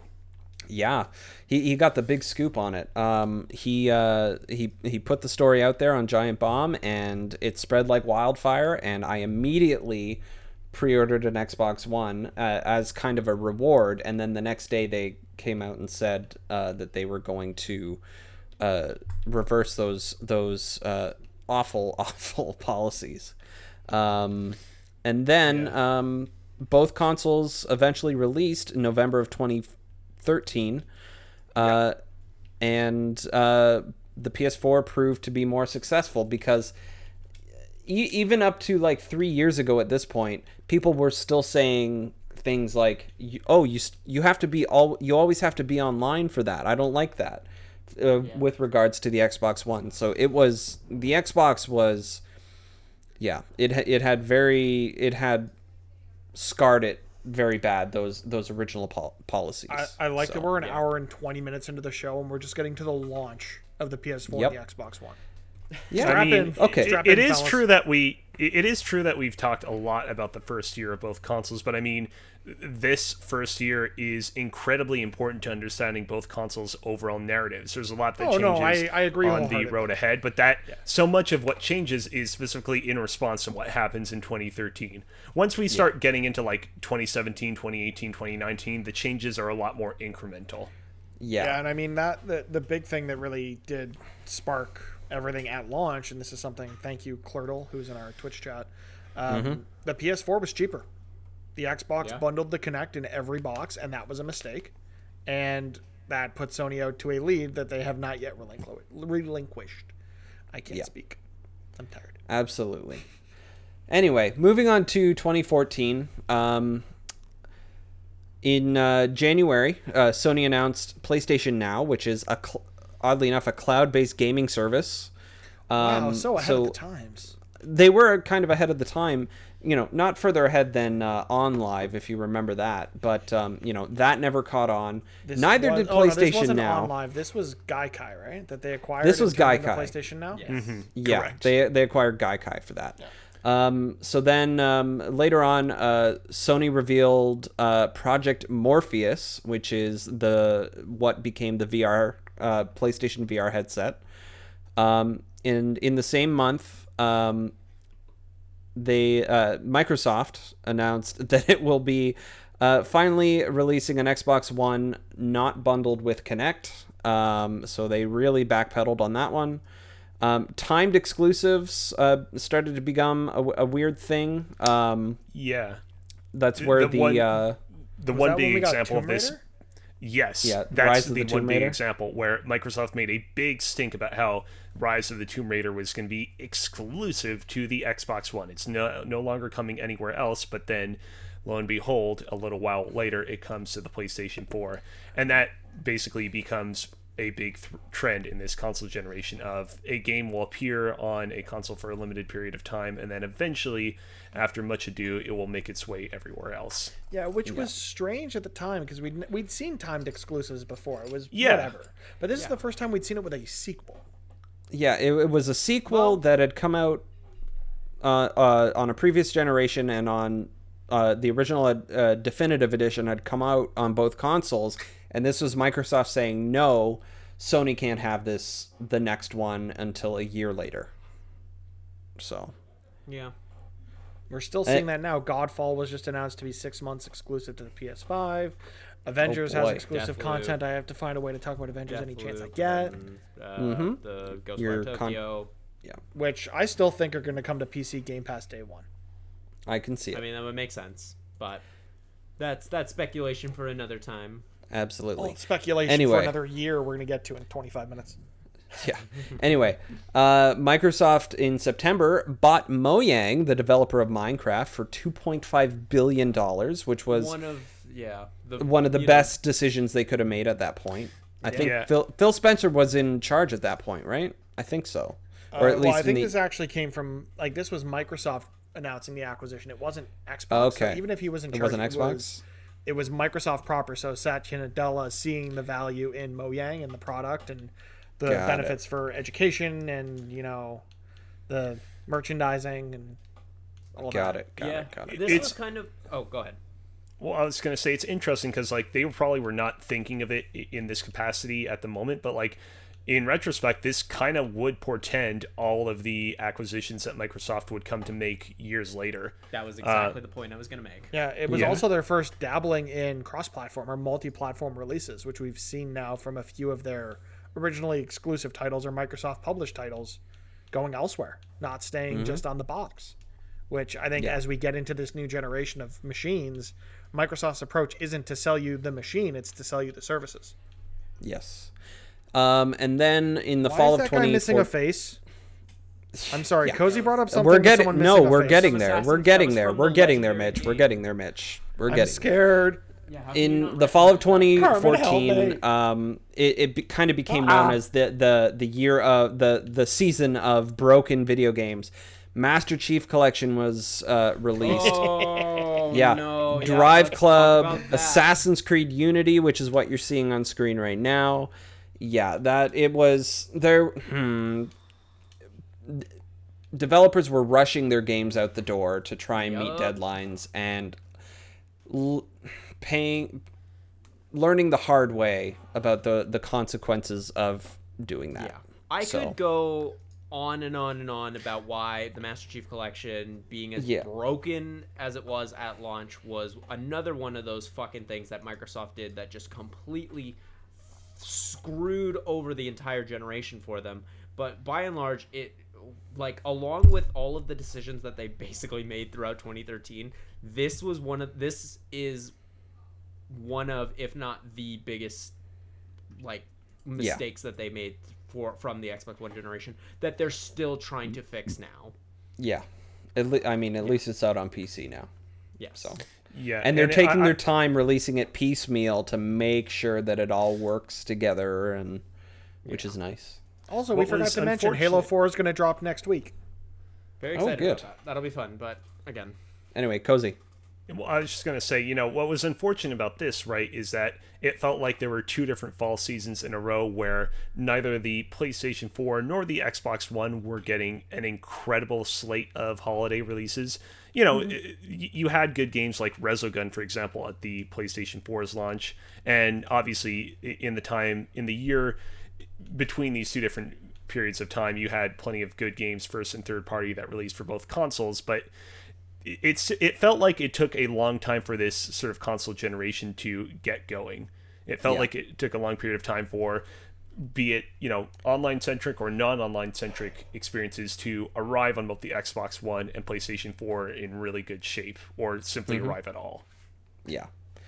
Anyway, 2015. That year, PlayStation 4 would hit over 30 million consoles sold. And then, let's see, I'm reading your notes here. Sony, showed off The Last Guardian, Final Fantasy VII remake, probably just the logo at that point. Shenmue 3. No, there was way more of Final Fantasy VII remake at the E3 in 2015. Yeah.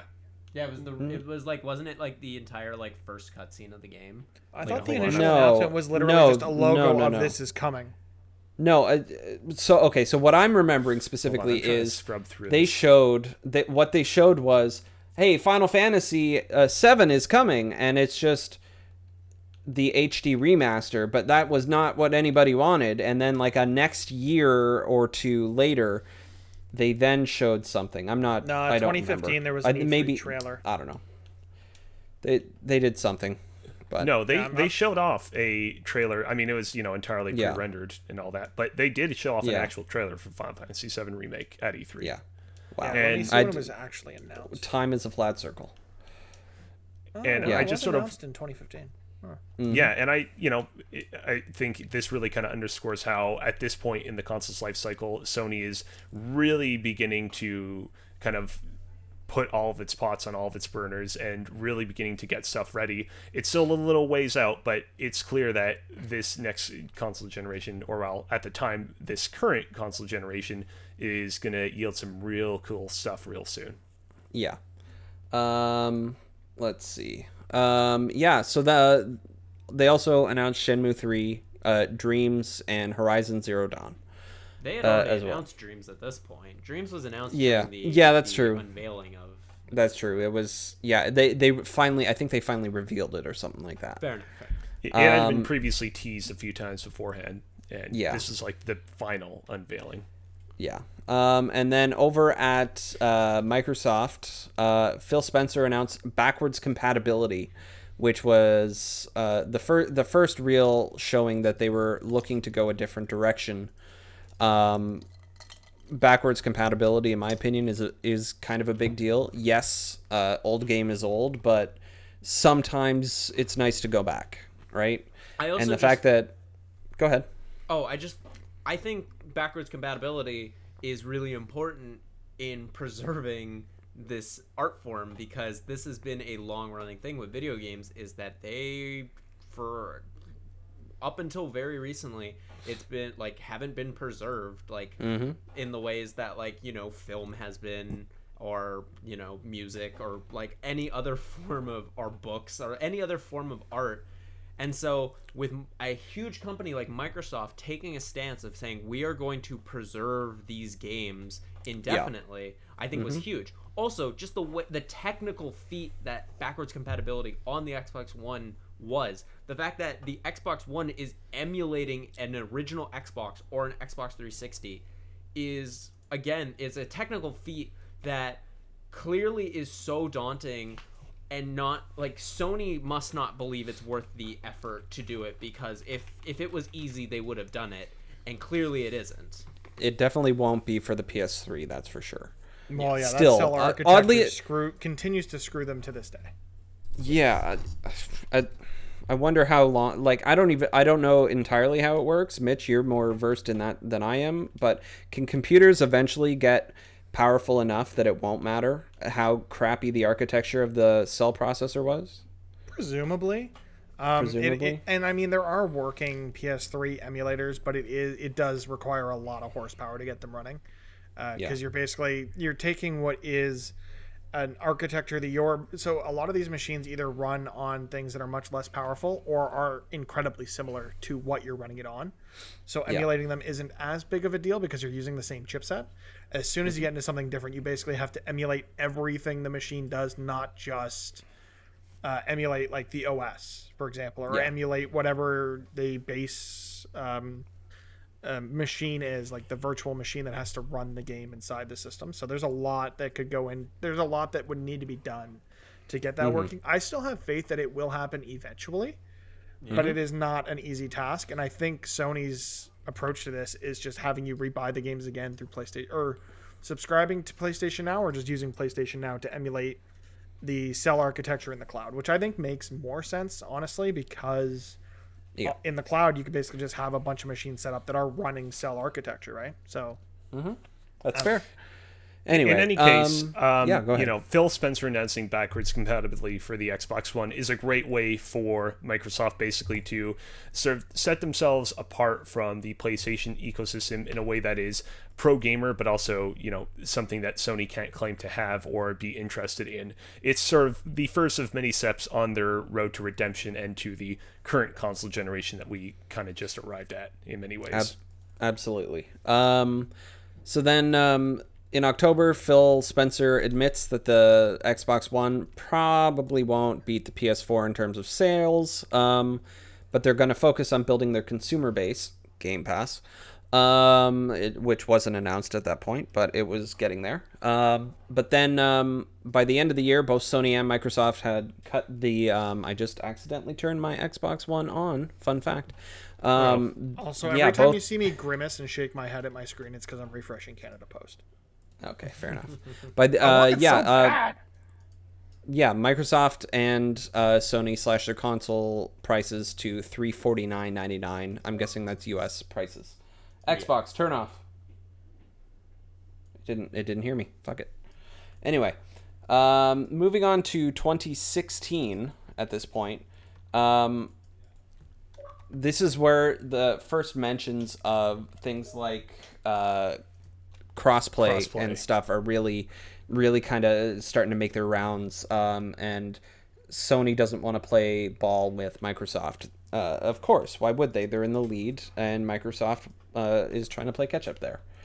But also, this is the first inclination that we got about... Well, for one, 2016 was when the PlayStation 4 Pro was released. Yep. As well, we got the Xbox One S and the first inclinations of Project Scorpio. Yep.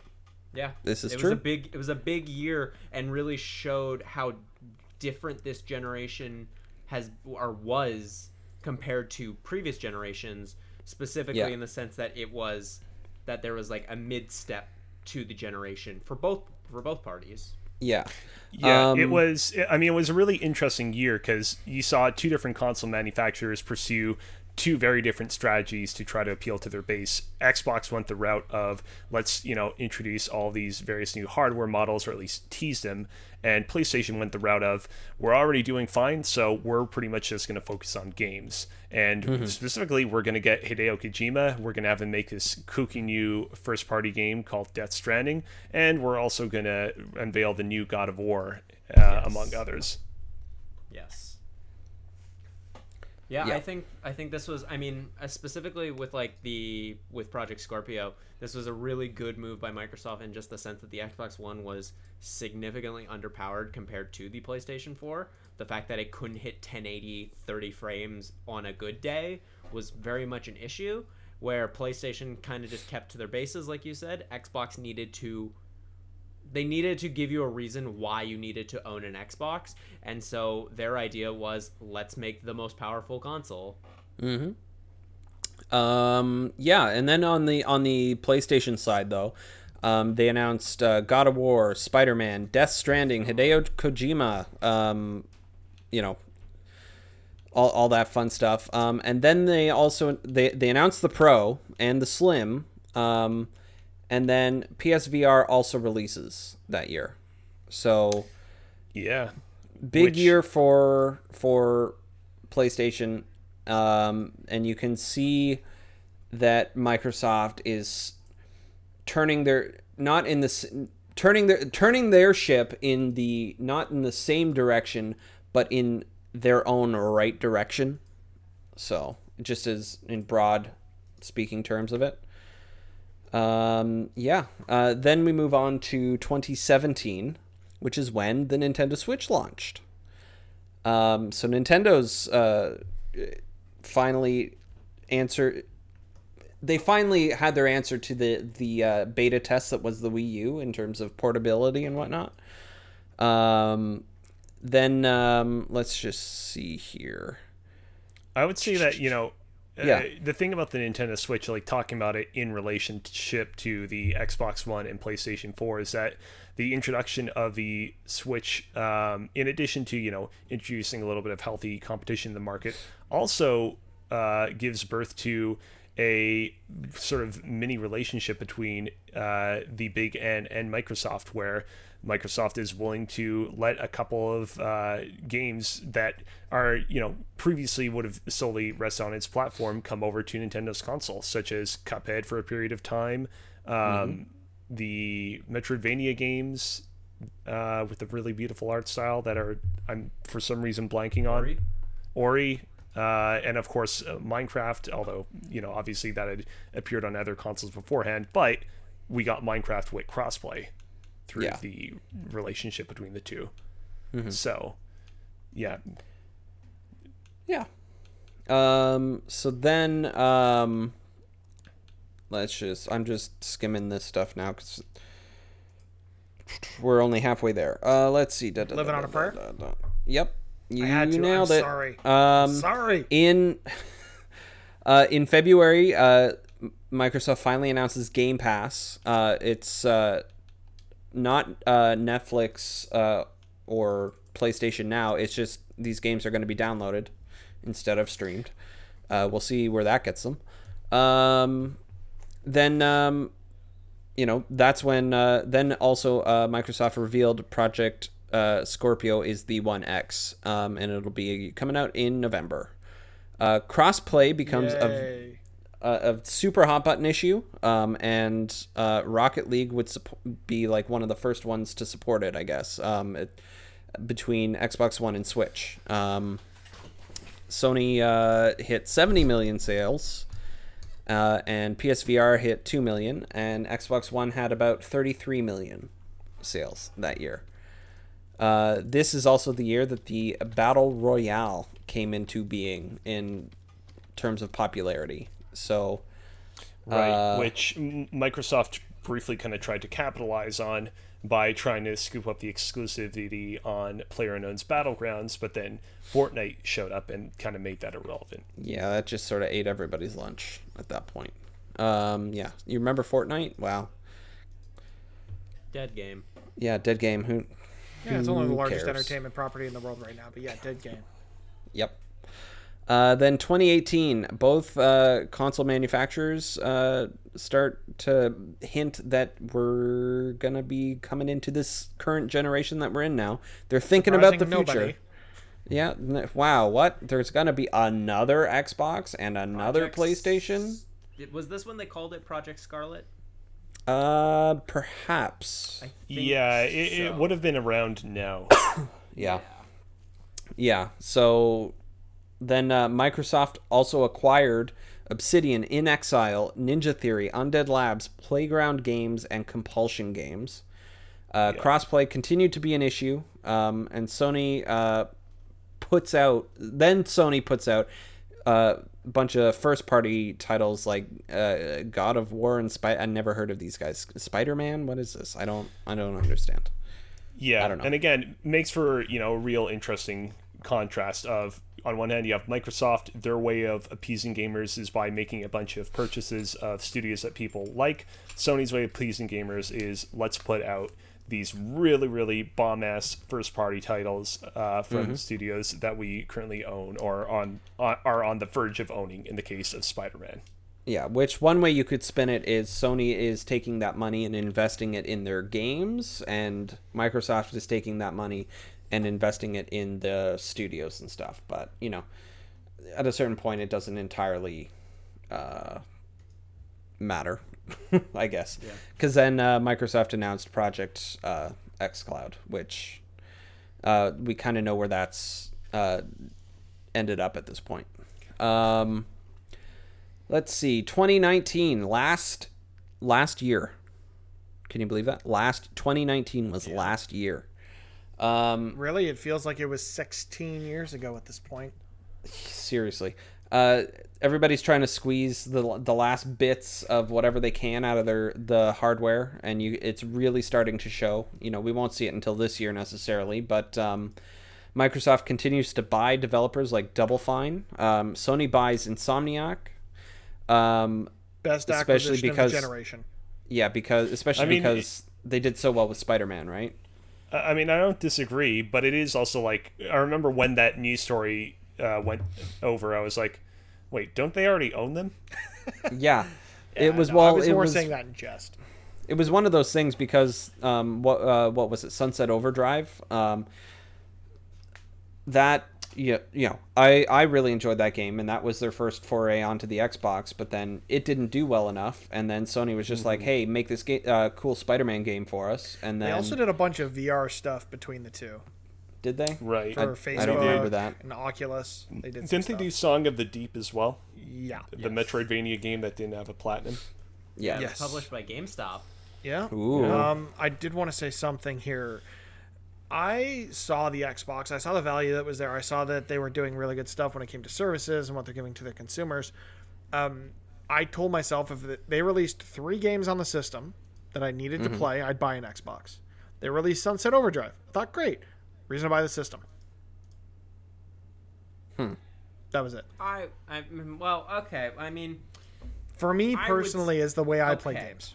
Okay, I would say Gears was close. Gears 5 is one of those games. I think Gears 5 is a game that everyone should play. So play it obviously, with me. Your point still very valid. There's not enough on the Xbox ecosystem, but I think that this is where, for me, this year or last year, 2019, was the year where Game Pass showed its value, in the sense that when Gears 5 came out in September of that year, I subscribed to Game Pass, and I didn't unsubscribe from it. I've basically been almost subscribed to it every month since. I think there was maybe like a couple months where I fell off. To be fair, they were just giving it away quite a bit, but also it's still like this with Gears 5 specifically. I was like, okay, so now every time that they release a first-party game, I'm going to get Game Pass. I still have Game Pass now, and I'm probably there's no reason for me to unsubscribe from it. Yeah. Will someone play Gears 5 with me, please? Yes. Yay. Yes. Let's plan these things, because we keep saying it on shows and it doesn't happen. I will install it tonight on my PC just so that I can commit to it. I'll get it when I get Put it on my your Xbox Xbox. One. It's Does not it have crossplay? God damn it. Negative. I don't think so. We've got a third in the chat, so I think we're good to go. Yeah, yeah. fair enough. And then some major figures like Sean Layden and Kaz Hirai left Sony. Yeah. And this is, I feel like, around the period of time where people really begin to take note that Sony is beginning to seem a lot less kind of personable and personality driven than they were previously, especially during the end of the PlayStation 3 generation. And I think those people leaving kind of exacerbate that observation. Yeah, Yeah, it I definitely. think you're seeing more of a return to the Sony of the PS3 days, which we're all a little apprehensive seeing. Yeah. I'm not to, I haven't played around with it myself, but like, it seems like the UI of the PS5 has been kind of rushed out the door. That could be COVID, or that could be, some more internal goings on in that similar vein. Who knows? I'm gonna hold my judgment until I try it for myself. Yeah, that's kind of what I'm doing too. That's the right way to do it, honestly. Absolutely. Then Sony cuts down the price of PlayStation Now, probably on the heels of Project xCloud coming. They got to do something because, hey, we were here before you. What are you doing? And then they also added God of War to it, and among other first-party big games. Some details of the PS5 are revealed, and the Xbox Series X is revealed at the Game Awards. Yeah. Which came out of left field. You would not expect a company like Microsoft to make an announcement like that at the Game Awards, but they're playing by the beat of their own drum, and I'm for it, honestly. I'm loving the way that Microsoft has been marketing this console launch. You wouldn't expect the design of the console to be fully finalized like a year before it comes out. Like you might expect it 9 to 6 months, and then it's like, no, this is final, this is it. But no, they had it kind of down. They were ready. Yeah, so. And this just kind of went to show like what like the ways that Microsoft approached this generation and how they were going to talk about it, and the way Sony was going to do it.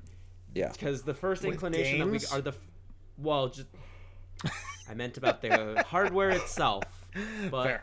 the first time we ever heard the words PlayStation 5 was from a article from the Washington Post. No, I thought Sony put something out saying, "Hey, this is a thing." Just a blog post, and saying they'd have more to announce later, something like that. Okay, maybe that was like the hardware specs that was the first time we heard about that. And it was like yes, Jim Ryan the hardware specs was just a drop in the Washington Post or something like that. Yeah, which is like, you know, or it might have been Wired. Rob in the chat. It was Wired. It was Wired. Yeah, you're right. But yeah, like, I just thought like it really goes to show just how vastly different each company decided to take talking about their next generation, where Microsoft very much has been, let's just show it, let's show what we got, let's put all our cards on the table. Sony has been rather reserved with how they've been talking about it. Sure. Yeah, absolutely. And then fast forward, I guess, to this year. Not a lot happened up to this point. The pandemic hit, made everybody's lives a living hell. I mean, Sony closed out. Game companies started making a lot more money because people were buying more games. But yes. You had things like Animal Crossing and Doom coming out on the same day. We talked about that in a previous episode. And then because people had to stay at home and whatnot, that definitely inspired all that. But then you had more reasons to just want to stay home, because Sony put out The Last of Us Part 2 and Ghost of Tsushima.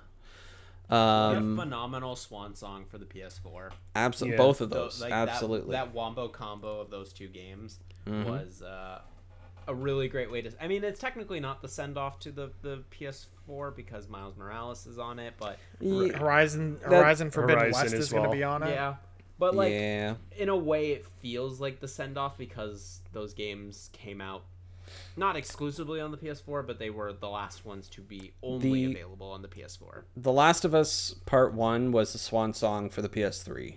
It yellow lighted my PS3. So. Yeah, yikes. Rest in peace. Yeah, R.I.P. in peace.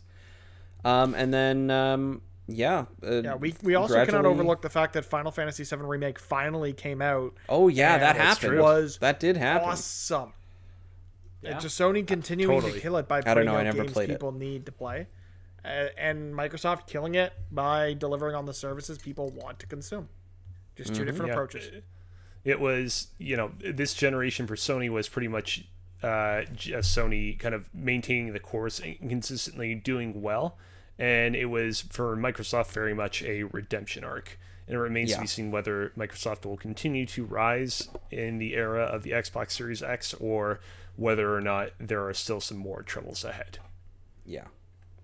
Absolutely. We also, go ahead. 2020, besides the fact that, the Series X is now out, Microsoft made a huge acquisition that we touched on. Sort of glossed over that. Sure. Technically, the transaction is not closed yet, but yes. But they are in the process of buying Bethesda, which is huge for the future of what the Xbox ecosystem is going to consist of, and what that means for those games potentially on other platforms.